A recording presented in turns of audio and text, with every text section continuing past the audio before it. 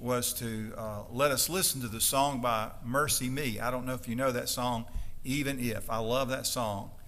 It says, even if you don't deliver me, God, I'm going to maintain my faith. And so we pick up in the 11th chapter, verse 32.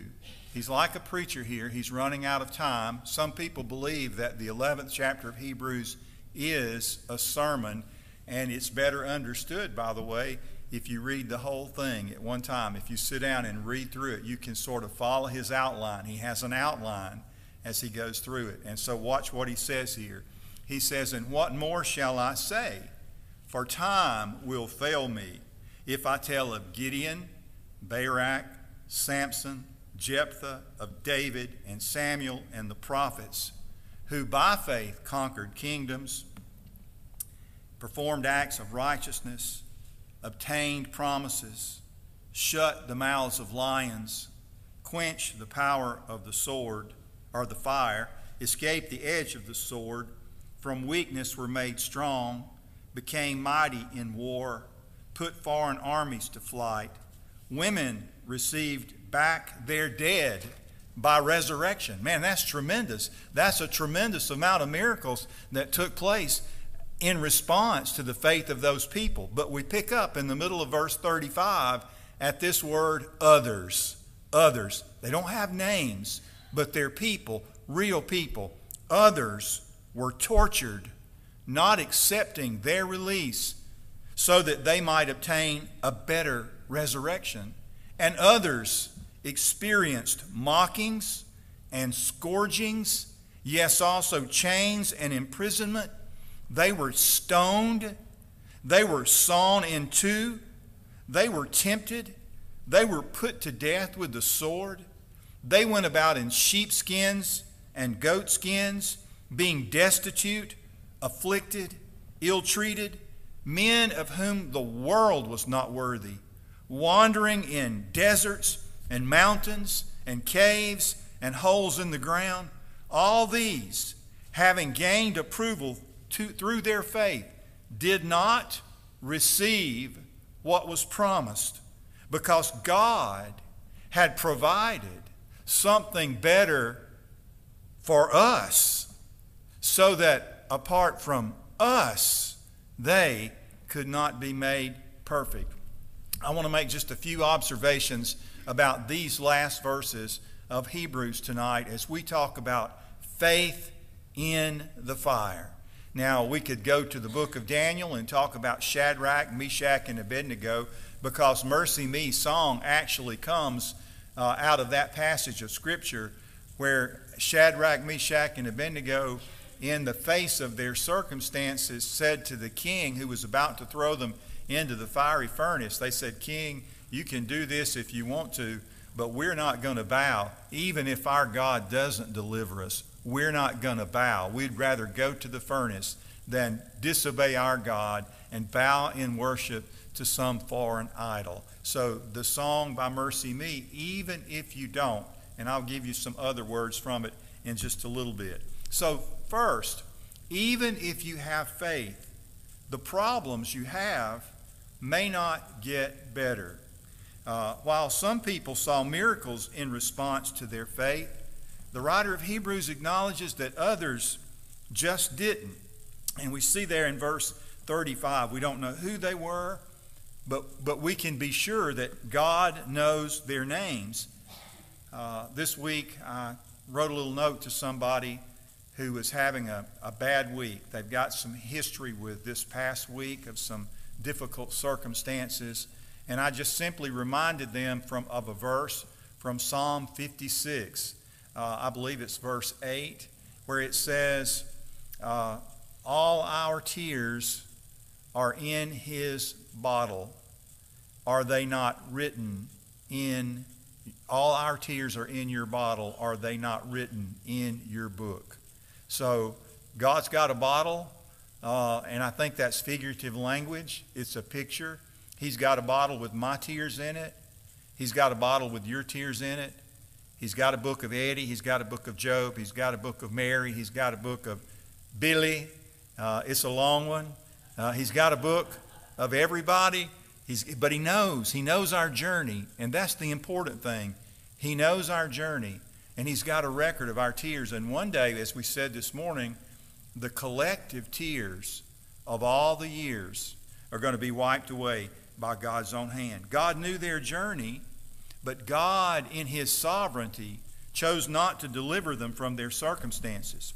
Sometimes we have a tendency to measure the strength of a person's faith by the answers to their prayers and the miracles that surround their life. But the writer of Hebrews alerts us that the true strength of our faith may well be revealed when things don't work out, when the problem doesn't go away, when we sink in the midst of our difficulties, when we lose our job or our home and maybe even our lives. It was in moments like those that the one thing that these folks continued to cling to tenaciously was their faith in God. The writer of Hebrews is out to encourage folks who were facing similar circumstances. He was calling them to keep their hope in God, who was mighty and could deliver, but he was also encouraging them to maintain their hope in God even when he didn't deliver. And the song by Mercy Me is a testimony of such moments. God, even if you don't, my hope is in you alone. So first, even if you have faith, the problems you have may not get better. That's just a fact. The Bible acknowledges that fact. There are people in the Bible who reflect that fact. Second, even if God chooses not to deliver you, maintain your faith in God's love and God's sovereignty. You have to wonder what it was that enabled these people to keep on believing in the face of their circumstances. Again, we just take a quick look at the things they faced. They were tortured and killed. They were stoned. They were sawn in half. They were put to death with the sword. Poor, destitute, afflicted, ill-treated. No prosperity gospel in that chapter of the Bible, but their faith never flinched. How were they able to keep believing? And how can we maintain our faith amid similar trials? Well, they trusted God. They trusted God's word. They trusted God's love. But if you look at what he says here, along with that, they believed they were part of something bigger. These people did.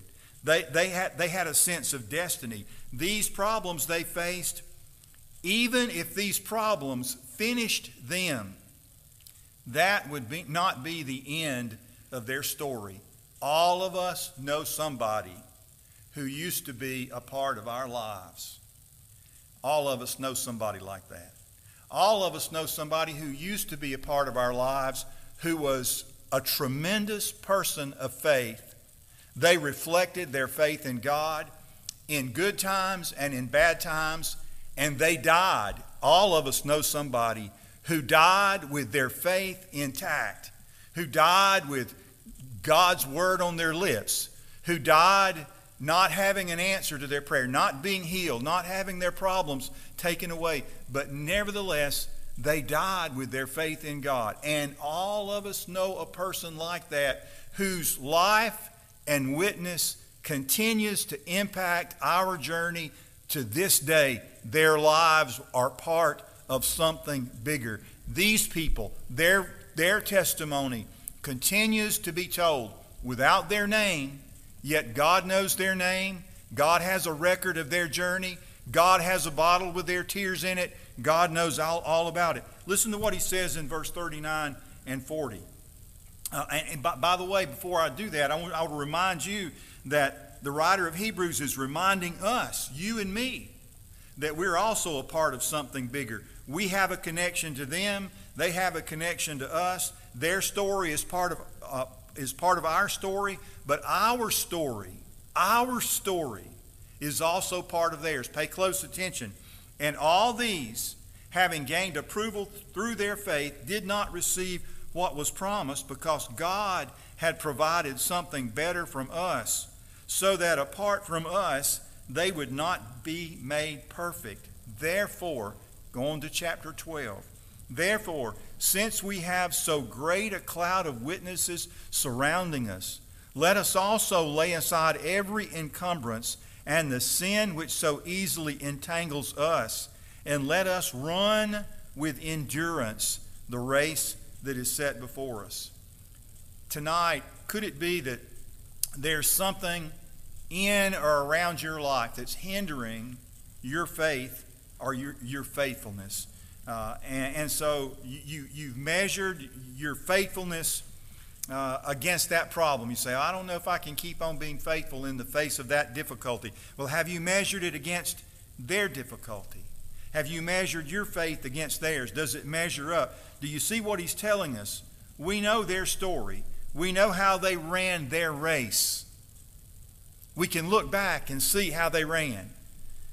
This week I've just been, Mark Phelps, the swimmer, one of his records got overcome. You may not even keep up with gold medals in things like swimming or whatever, but I was always interested in the swimmers because I knew one from back in the day, and then Mark Phelps outdid him. Now apparently there's a girl that's outdone Mark Phelps. She's got a record that exceeds. So we look at athletes like that. We follow their history, how many points they scored, how many touchdowns, all these things. So who is the greatest of all time, the greatest athlete of all time? Well, one day those great athletes, whoever they are, Tom Brady, Aaron Rodgers, whoever they are, Bart Starr, some of you don't even know who he is, they're up in the stands watching somebody else play.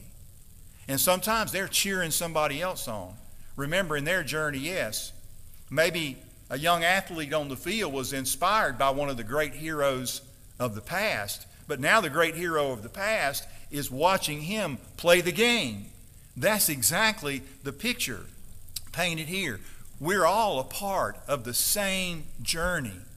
They're watching our race now. We know how they fared. Now they're watching us to see if we will continue, keep believing. They're cheering us on, urging us to press forward in our difficulty. Keep believing, keep your hope in God. You might remember Job in the Bible. In the midst of his terrible trial, he realized that God had the ability to deliver him. He realized that he was one of those people of faith.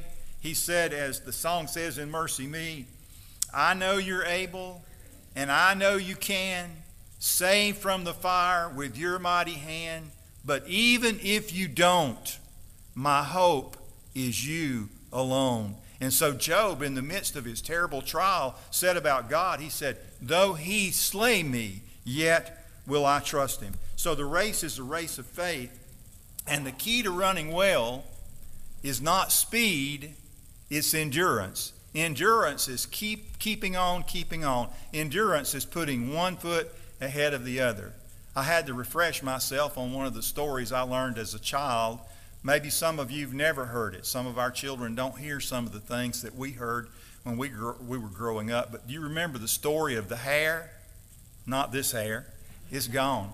But the hare and the tortoise from Aesop's Fables. You remember the story? The hare, by the way, is a big rabbit. I had to look at what's the difference in a rabbit and a hare. Well, a hare is a rabbit with longer legs and bigger ears. Basically, I guess that's like a jackrabbit. So Vineyard Acres, by the way, is full of rabbits. If you ever want to see some, I have as many as 6 in my yard at a time. So I guess we're collecting rabbits in Vineyard Acres. But the story of the hare and the tortoise is a turtle. They decided to have a race. The hare wanted to make the tortoise look foolish. Obviously, he could outrun the slow turtle, so they started the race. You know the story.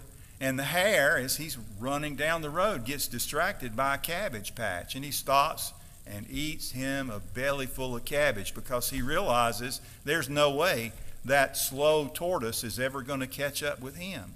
Well, after he eats that belly full of cabbage, you know what he needed to do. Same thing you need to do sometimes on a Sunday afternoon.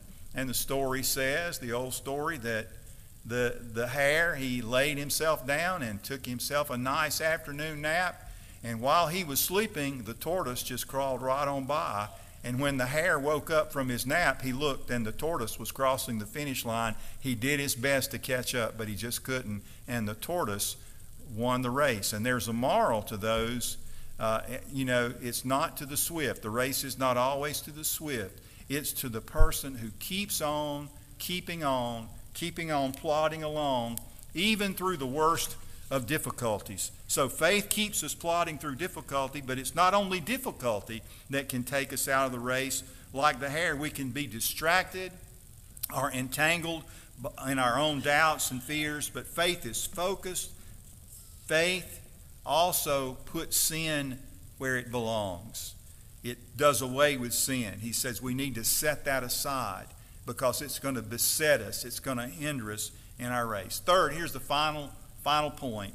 Faith keeps on moving toward the finish line even when the hills get higher and the race gets harder, even when prayers aren't answered and problems don't go away. So we pick up at the end of verse 1. He says, "Let us run with endurance the race that is set before us, fixing our eyes on Jesus, the author and perfecter of our faith, who for the joy set before him endured the cross, despising the shame, and hath sat down at the right hand of God. For consider him who has endured such hostility by sinners against himself, so that you will not grow weary and lose heart." Do you remember how Jesus lived his life? Did Jesus quit when things got hard? Did he give up when God didn't answer things, when God didn't answer his prayers the way he wanted them to be answered? You say, wait a minute now. When did such a thing ever happen to Jesus, that God didn't answer one of his prayers the way he wanted it to be answered? Do you remember when Jesus was in the garden? Mark records that he prayed in this way. He prayed just like you've prayed a lot of times. This is what he said, Mark 14:36. "Abba, Father, everything is possible for you. Take this cup from me, yet not what I will, but what you will." In other words, Jesus, looking at that journey, said, "Lord, in my humanity, this is a journey I'm not looking forward to making. And so, God, if there's any other way that it can be done, all things are possible. There's nothing too hard for you." You ever said that? God, I got a problem here. There's nothing too hard for you. And God, you can take this away and I won't have to make this journey. But God didn't take that away from Jesus. Of course, that cup that Jesus was talking about was the journey to the cross and all its suffering. God didn't take it away. How did Jesus respond? He kept on walking. He said, "I know you're able and I know you can save through the fire with your mighty hand. But even if you don't, my hope is you alone." So the writer of Hebrews in this 11th chapter challenges us to keep our eyes on Jesus even in the hardest times, even when it seems to us that God's not answering our prayers, even when it seems to us that we can't take the fulfillment of the promise that God has made us and stick it in our pocket. And ultimately, even if this world that is hostile to God, and it is hostile to God, even if it becomes hostile to us, what should we do? We keep our faith intact. We keep our hope in God. And I remind you, the worst of all threats to our faith is not the threat of suffering. It's our own tendency to sin. Nothing is more dangerous to the believer than sin. It hinders us. It entangles us. So how do we face the threat of sin? How do we handle it? Well, in temptation, we remember that there was one, the writer of Hebrews tells us about him, who in all points was tempted like as we, yet without sin. You remember that night in the garden when he prayed? And the Bible says what happened. Luke tells us that as he prayed in agony, his sweat became like great drops of blood in his struggle simply to surrender himself to the will of God. And so look at the next verse, verse 4. The writer of Hebrews says, "You have not yet resisted to the point of shedding blood in your striving against sin." So what have we said tonight? Even if you have faith, the problems you have may not go away. Even if God chooses not to deliver you, maintain your faith in God's love and God's sovereignty. Faith keeps moving on toward the finish line, even when the hills get higher and the race gets harder, even when prayers aren't answered and problems don't go away. Faith says, I know you're able, God, and I know you can save through the fire with your mighty hand. But even if you don't, my hope is you alone. Let's pray. God, help us tonight to make the journey that you've called us to make. That journey, Lord, is our destiny.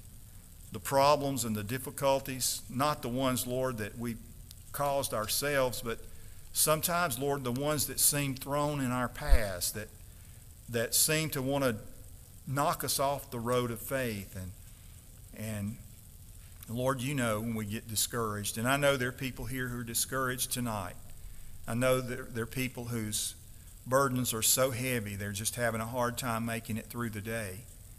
But God, would you help them to keep on putting one foot ahead of the other and keep on trusting you moment by moment and day by day, realizing, God, that you have a record of their struggle and that one day, Lord, you're going to show them how their journey is influencing others to keep their faith in you. In Jesus' name we pray. Amen.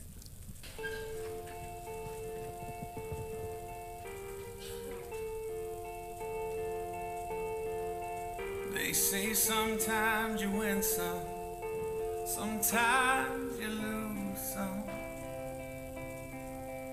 And right now I'm losing bad.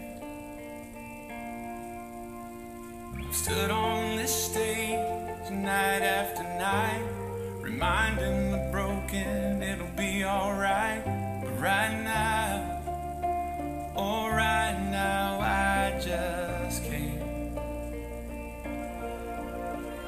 It's easy to say when there's nothing to bring me down.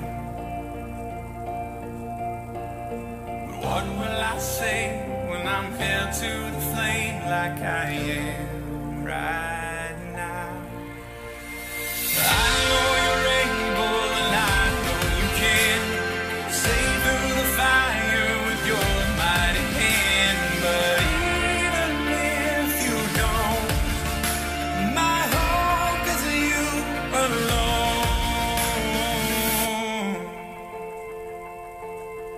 They say it only takes a little faith to move a mountain. Well, good faith, a little faith is all I have right now. God, when you choose to leave mountains unmovable, oh, give me the strength to be able to sing. It is well with my soul. I know you're able and I know you can save through the fire with your mighty